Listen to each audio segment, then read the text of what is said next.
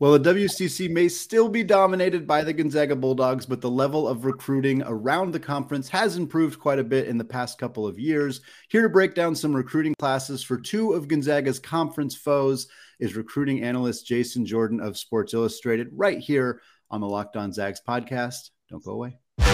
You are Locked On Zags, your daily podcast on the Gonzaga Bulldogs. Part of the Locked On Podcast Network. Your team every day. What is going on, y'all? Welcome to the Locked On Zags podcast, part of the Locked On Podcast Network, your team every day. I am your host and longtime Gonzaga podcaster, Andy Patton, here to bring you news and updates on all things Zag athletics. I'd also like to thank LinkedIn Jobs for being the official college recruiting sponsor across the Locked On College Network. LinkedIn Jobs helps you find the candidates you want to talk to faster. Post your job for free at linkedin.com/lockedoncollege. Terms and conditions apply. All right, thrilled again to be joined by Jason Jordan of Sports Illustrated. Jason and I talked a lot about Gonzaga's non-conference opponents and some of the incoming freshmen that are going to be on those squads for Alabama and Michigan State and Baylor and Texas and Kentucky and all those excellent teams that Gonzaga is playing outside of the conference schedule. But there are a couple programs within the WCC who brought in some high-level talent as well. Jason, I want to start by talking about Gonzaga's real nemesis in the WCC. That is, of course, the Gales of St. Mary's. Certainly BYU has been a rival in the past, but it's always been about Randy Pennant and St. Mary's. Kind of a unique program, and they kind of have to recruit unique style players. They got themselves a pair of pretty good ones, Aiden Mahaney and Joshua Jefferson coming in for the class of 2022. Can you talk to me a little bit about what those guys bring to the table? I've only seen Aiden. I've seen him at a couple different tournaments over the last during his senior year run, but I've always left there. I'm being very impressed with him because I always take it like this: like I wasn't watching him specifically, but I left there remembering him. If that makes you know what I'm saying. So that's always something I use as a measuring stick sometimes when I'm not familiar with the recruit that I'm at a tournament that I'm at. And so he was always a guy that caught my eye just because he plays very confidently, plays, obviously he's a 3-level scorer and he's really, really shifty, right? So he's going to create a lot of separation to get his 3-point shot off, which is very efficient because he scores at all 3 levels. But because you have to respect his 3-point shot and you push up on him and he's going by you, because I think that's the best part of his game. And you really play into his hand when defenders do it all the time that I've seen him. They always want to press up on him because they think they can rattle him, but he'll hit him with a crossover and they'll be like, oh, great. And then he'll like step back. He's like, I don't want to say the name Steph Curry, but he's shifty like that. Not Steph Curry, but he's shifty like that. Like, so you can't play him up like that. And then he has a really keen eye, great vision, great facilitator. So really high IQ guy. He'll probably have a curve from a strength standpoint. I think he's really thin. He's always been, I haven't even over the course of a year, I thought he was even thinner when I saw him. Like most guys pick up weight. I didn't see him but I mean, he's having a lot of success this summer. So I think he's going to be a guy that obviously he's going to step in and contribute right away. So, that's a big get for them. Then Josh Jefferson's a big body. I was very, very impressed with him during his senior year because I got on to Liberty because they were in our Power 25 that we do at SB Live. And so they were the guys that knocked off the powerhouse Bishop Gorman. And he was an intricate part of that, average 17 and 10 in his senior year. Just a big body. I think he's around 235, 240, around about 6'8", 6'9". Another high IQ guy who does a lot, from the high post. So he operates from the high post. You can run the offense through him. Really smart, makes the right play at all times. Can definitely score in the low post, but I think he thrives as a facilitator and a guy who's a playmaker for himself and his teammates. So 2 big gets, guys that you guys are not going to like over the next couple of years for sure.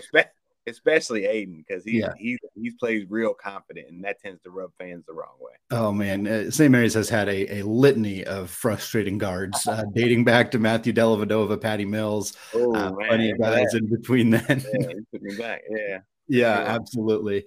I wanted to kind of to stay on St. Mary's a little bit. We've talked in the past about Gonzaga's the high pace that they play and kind of how the offense, the free flowing offense, getting out in transition a lot is very appealing to prospects. Well, you look at St. Mary's and they do things a little bit differently. Their offense is much more structured. They, like to use 25 to 28 seconds of the shot clock pretty much every time. And certainly it works for them. They win a lot of games. They beat Gonzaga more than just about anybody in the country does. So clearly it's a recipe for success in a lot of ways. But I wonder, if you look at Coach Bennett out on the recruiting trail, how picky they may have to be to find guys who fit their system and how challenging it might be to convince a guy to come to a team where they average 58 points per game, as opposed to, a Gonzaga or an Arizona or some of those other high level West Coast programs that do a lot more scoring. Yeah. Tony Bennett has the same problem, right? Yeah, absolutely. So, but, at the end of the day, they're not coming for Chet Holmgren. You know what I'm saying? Like they're not putting a whole lot of resources into trying to get 5-star and even honestly, high level 4-star guys. They go after system guys because Josh and Aiden are definitely system, especially Josh. Aiden can kind of, freelance a little bit, but Josh is a system guy. Like he needs structure. And I think they go after guys that are aware of that and they sell them on the fact that, hey, you had all this success in your system, but it's because you're talented, but the system is going to help you reach your goals. And that's the sell. You know what I'm saying? You can sell that to a mid-level 4-star guy, 3-star guy. You can sell that, but high level 4 who thinks they should be a 5, they're like, get out of here, exactly. I'm going to the league, one and done, baby. So they're not going after those guys. They're not coming for Keontae George, MJ Rice, right? They never get no mail from them. Yeah. No, because it's a waste of time. But a system guy would, obviously thrive in that system, and and then they're like, hey, you can have all the TV time you want, but we'll see you in March. Yeah, exactly. There's a selling point too. Yeah. Wanted to talk about another team in the WCC, team that we don't talk about a lot in terms of how competitive they are, but they do have a lot of high-level recruiting. They have a really, really good freshman class last year. That's the Pepperdine Waves. They had Houston Millette, Maxwell Lewis, really, really good young core for Lorenzo Romar. We know that he has always been somebody worth keeping an eye on the recruiting trail, even if it hasn't always translated on the court. They just added a nice forward in Javon Porter out of the class of 2022. They also added a big man transfer from USC, Boubacar Coulibaly. Was wondering if you had any thoughts on those guys and kind of what they're bringing to the table over in Pepperdine. Yeah, well, Boubacar is kind of like a warrior, right? He's raw offensively, but he's a warrior on the defensive end. That's where he's gonna make his money. Just cleaning things up. He's got good hands, but you're not going to give him the ball, and he's not going to do the Hakeem Olajuwon. Like he's not He's not that, But he's a good piece defensively for sure. Got definitely a defensive presence, and he's a great rebounder in his space. Like he's somewhat agile, but definitely a project on the offensive end. But don't get me wrong, I'm not saying don't throw him the ball. They are some of those guys. He's not one of them. Like he can finish plays and he thrives on putbacks, and he's very active down there. But I really like Javon too. 6'10", very versatile, active rebounder. He's great off that second jump. He's the first putback, the second putback, he's great there. Defensive presence for sure because he's really long at 6'10". I think his wingspan is like 7'3". Wow, which is crazy. But he can score in the low post, and then he's inside out. Like you have to respect the perimeter jump shot because he's knocking that down. So he's definitely going to be a guy who Romar's going to be able to use immediately. Immediately. I expect him to have a big impact this year. All right, Jason and I are going to come back in the second segment. We're going to switch gears a little bit. We're going to talk more broadly about just how we evaluate head coaches as recruiters and kind of what goes into determining whether a coach is a good recruiter or not. But before we do that, I want to tell you all about Underdog Fantasy. Today's episode is brought to you by Underdog Fantasy, the easiest place to spice up college basketball season. Underdog Fantasy is easy to play, and you can win cold, hard cash in just one single game. Underdog has investment backing from Mark Cuban, Kevin Durant, Adam Schefter, and more, and they have always been focused on building superior products for a fun user experience. And let me tell you, using Underdog Fantasy is easy, and most importantly, it's fun. So sign up today and use promo code LOCKEDON, and Underdog will double your first deposit of up to $100. So deposit $100 today and get $100 free at UnderdogFantasy.com. That's UnderdogFantasy.com, promo code LOCKEDON to get in on the action today.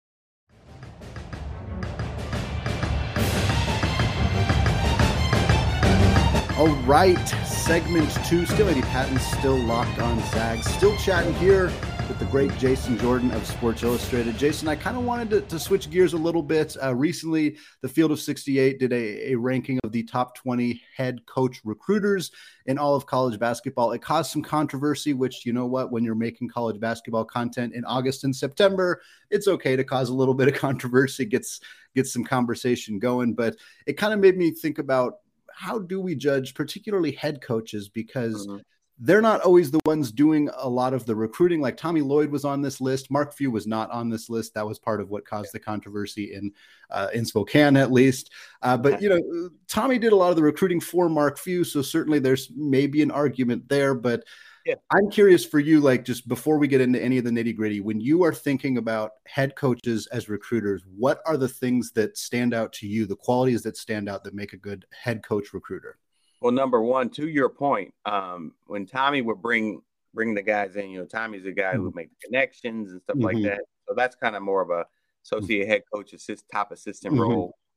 But for me, as a head coach, are you a closer? You're right.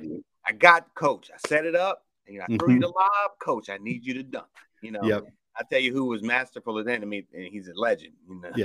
He's a legend. But Mike Krzyzewski was legendary. Yeah. Like, I have so many stories from recruits talking about, that didn't even go there. But they were like, I was just going to Duke for the visit. Like, but I was about to commit. When he talked, like he talked. I mean, guys that went to Carolina, you know what I'm saying? We're like, I'll give you one. Gigi Jackson, told me when he heard Coach K speaking, he literally said his hands were shaking. I said, like literally shaking. He was like, I looked at them and they were shaking, right? So when you know how I gauge it is your ability to close, right? Because at the end of the day, they serve them up for you, and you gotta come on, man. You gotta knock this thing out the park, right? Yeah. So then you have to be what helps you close. You got to be relatable. Yep. You know, you have to find common ground with these guys, and you have to be able to speak to what they deem to be important, but as it falls within your system, you know. And then so you have to be a great salesman. We talk about Randy Bennett selling the system. You know what I'm saying? Like, you got to sell me, hey, coach. You know, because mom's over here with the paper, like. Right. I see that. Look, my son's a scorer. Like, don't look like that's what you do. You know, so holler at me, coach. Talk to me. Yeah. And then so he's got to be like, you know that we haven't done that in the past. That was because of the personnel. You know, with your kid, we're definitely we were at 58 there. We're gonna definitely be above 72 a game. Right. You know, we bring your kid in because look at what he does here and there and everywhere, and you know. So I'm sure there was. I mean, I say Aiden's a system guy, but he's also a scorer, right? He looks for that shot. So you know, there was obviously some selling in that regard, you know. And then connections, I would say most head coaches have decent connections, but a lot of them rely heavily, and I do mean heavily, on the connections of their assistants, right? You know, and even on down to the DOPs. I mean, you know, that's why a lot of DOPs guys get those jobs. Yeah, sure. Because of connections. I mean, it's you know, that's life. You know, it's an old cliche. Like, it's all about relationships. Yeah, absolutely. You know, I know so many kids that go. I'll give you an example. Lavelle Moten is at North Carolina Central, right? That's an HBCU, right? They're not getting 5 stars. They're not getting. He's not. You know, he's not out of his mind about that. Like, he understands it. He gets it. But everybody loves Lavelle Moten.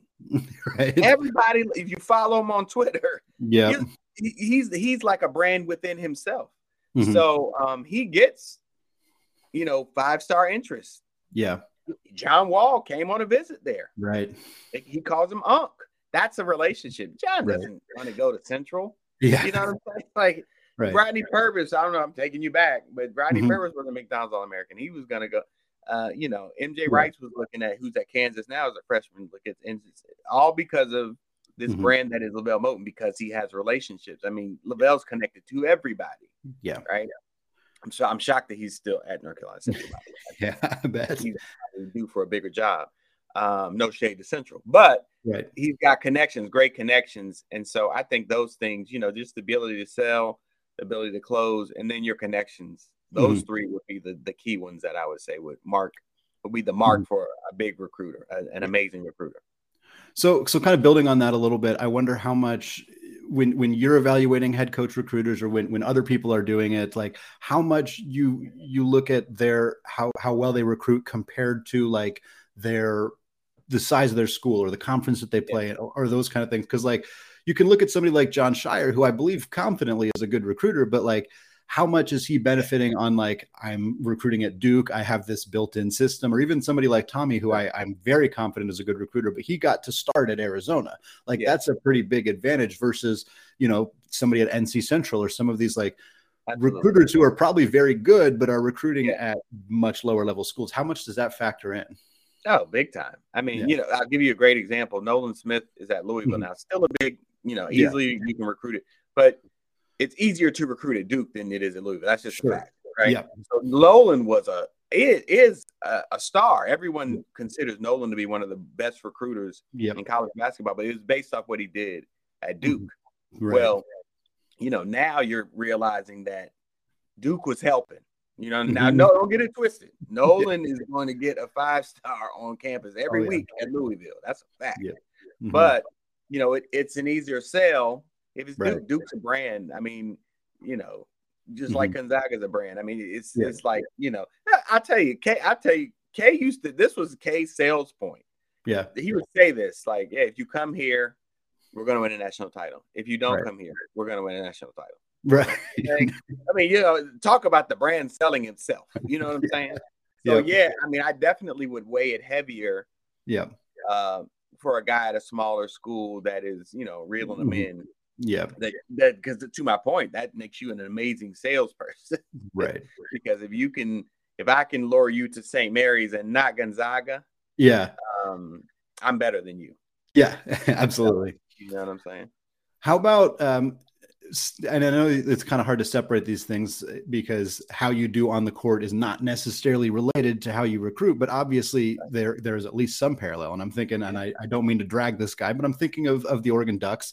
I'm thinking of Dana Altman a little bit and they have some benefits with a relationship with Nike and all of that. And they've gotten a lot of 5-star talent. I don't think there's a person out there that would debate that Dana Altman is very good at recruiting, but the production on the court hasn't really been there. And a lot of these guys, these 5-star guys, 4-star guys, whether they've had injuries or they just haven't performed as well, or even if they did play well, the team kind of never really followed them. Do you consider that, or you're like, you know what, we're just talking recruiting. It's not something that, and then at the kind of on the same coin, like, eventually, at some point, that has to impact your recruiting. If guys are like, look, your last 3 5-star guys, are barely in the league anymore. Like, what's going on, Yeah. It's definitely a factor.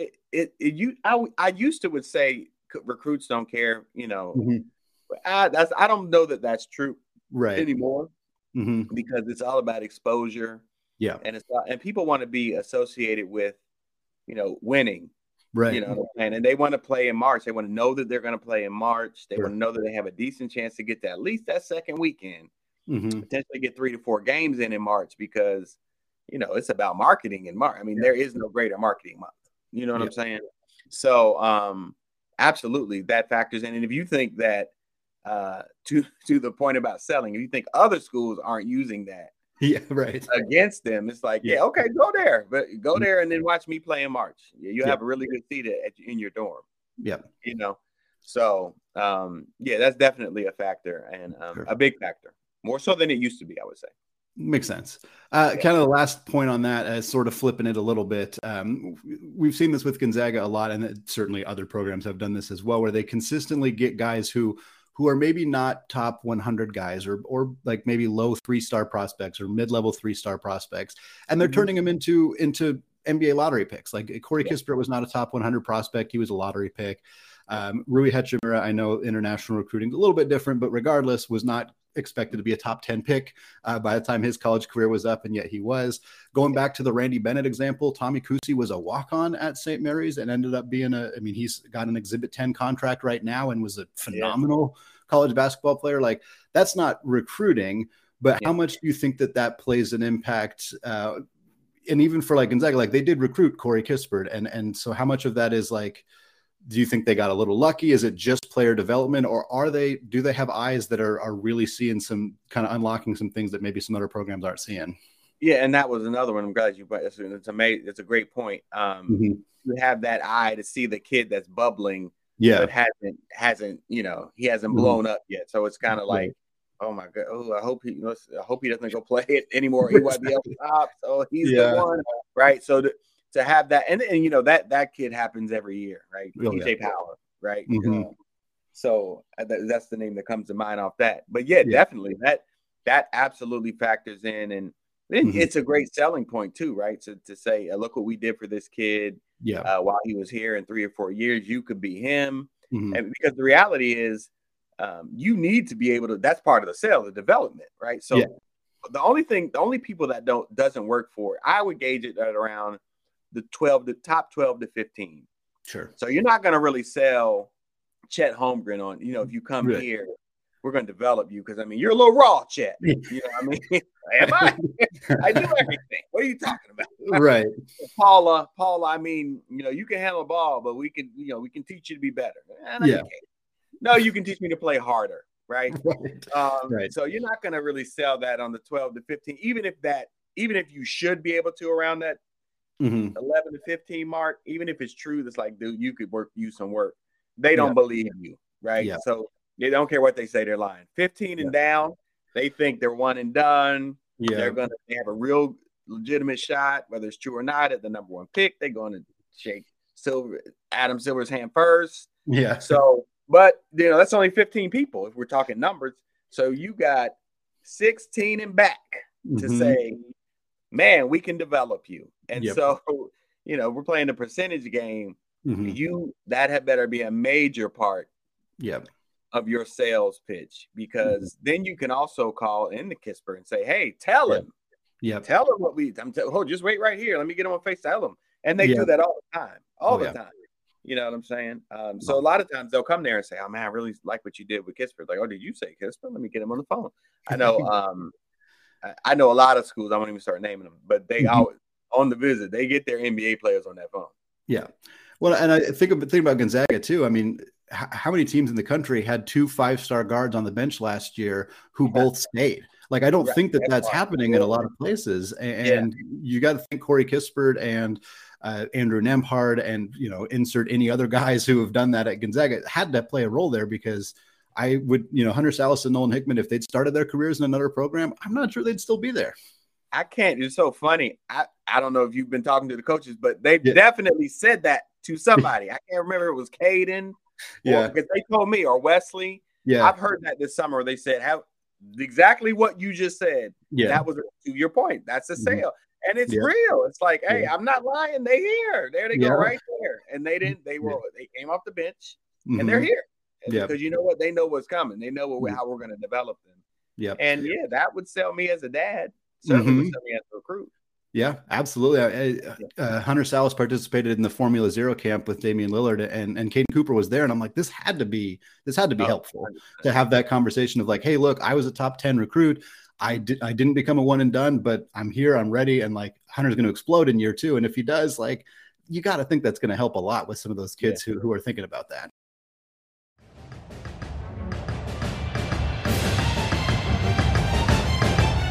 All right, Jason, last question before I let you go.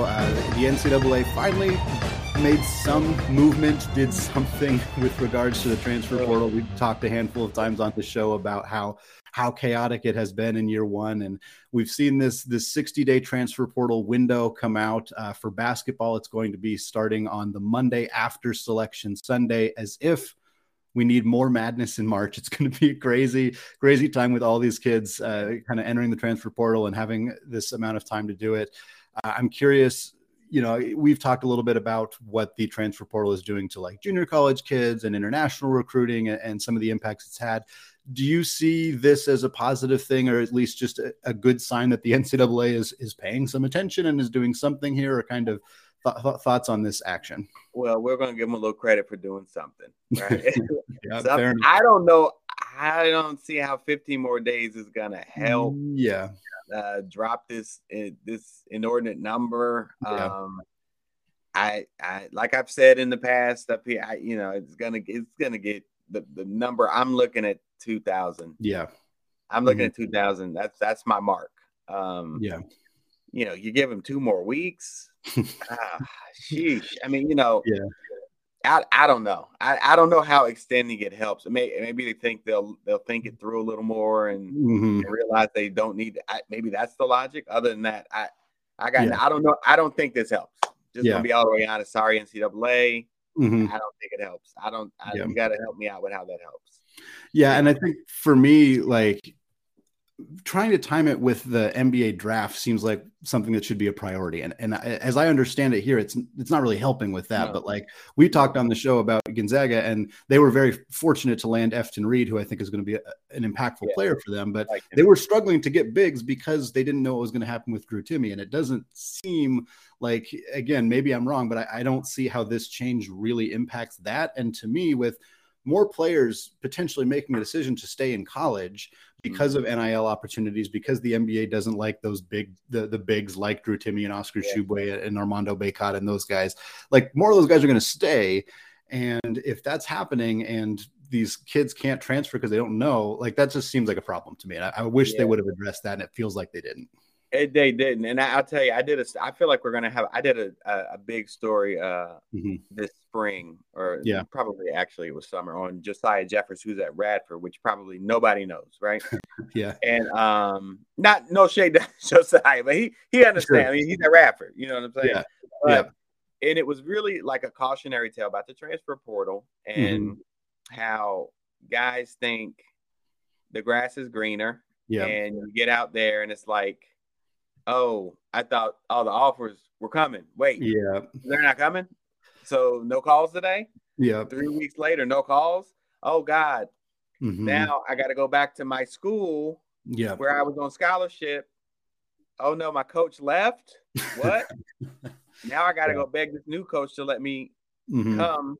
And the new coach says, and you can pay for it. Whoa, yeah. Yeah. So he went from scholarship to getting a job. Yeah. To paying for college and working his way. And it worked out for him because he got back on the team. It really humbled him. And, in the end, things work out the way they're supposed to work out. But they don't have to go that way. And I think with more time, you're going to have more guys saying, you know what, I think I could pick up some offers. And these guys didn't get the guy they wanted, so they probably are waiting for me. And I'm telling you, it sounds crazy, but these kids really think like that because nobody's honest. Nobody's honest. Like, nobody's realistic about their projection. I don't know why people don't understand that there is a certain amount of NBA players. Yeah. There's only been a few thousand that have ever played in the NBA. I don't know. Right. We've all heard these things, and it doesn't stick. So more time, I don't believe, is a good thing. One instance where more time is not a good thing. Yeah, sure. I don't see it. Jason, thank you so much for coming on the show once again. Always appreciated to have your expertise, your insights. Looking forward to more opportunities as we hopefully start to see a little bit more action with Gonzaga's recruiting in the coming weeks. But again, always appreciate you coming on the show. Thank you, man. Thanks for having me. That is going to do it for me today. We got another fun guest coming up later this week. We're also going to continue our NBA season preview series as well. Check out the website, scorezagscore.com, for more written content all about Gonzaga. And, of course, check out the shows coming later this week right here on the Locked On Zags podcast. Available wherever you get your podcasts, available on YouTube as well. Go hit that big orange subscribe button if you haven't done so yet. Trying to get to 1,000 subscribers before the start of the college basketball season. We are very close, but if you are listening and haven't done so yet, just go hit that subscribe button. It is much appreciated. Finally, thank you again to all of you who have made Locked On Zags your first listen of the day. Locked On WCC doesn't exist yet, but you can get more informed on the West Coast happenings by making Locked On Pac-12 your second listen of the day. Host Spencer McLaughlin and the local experts of Locked On take you across the Pac-12 in 30 minutes, 5 times per week. All right, thank you all for listening, and go Zags.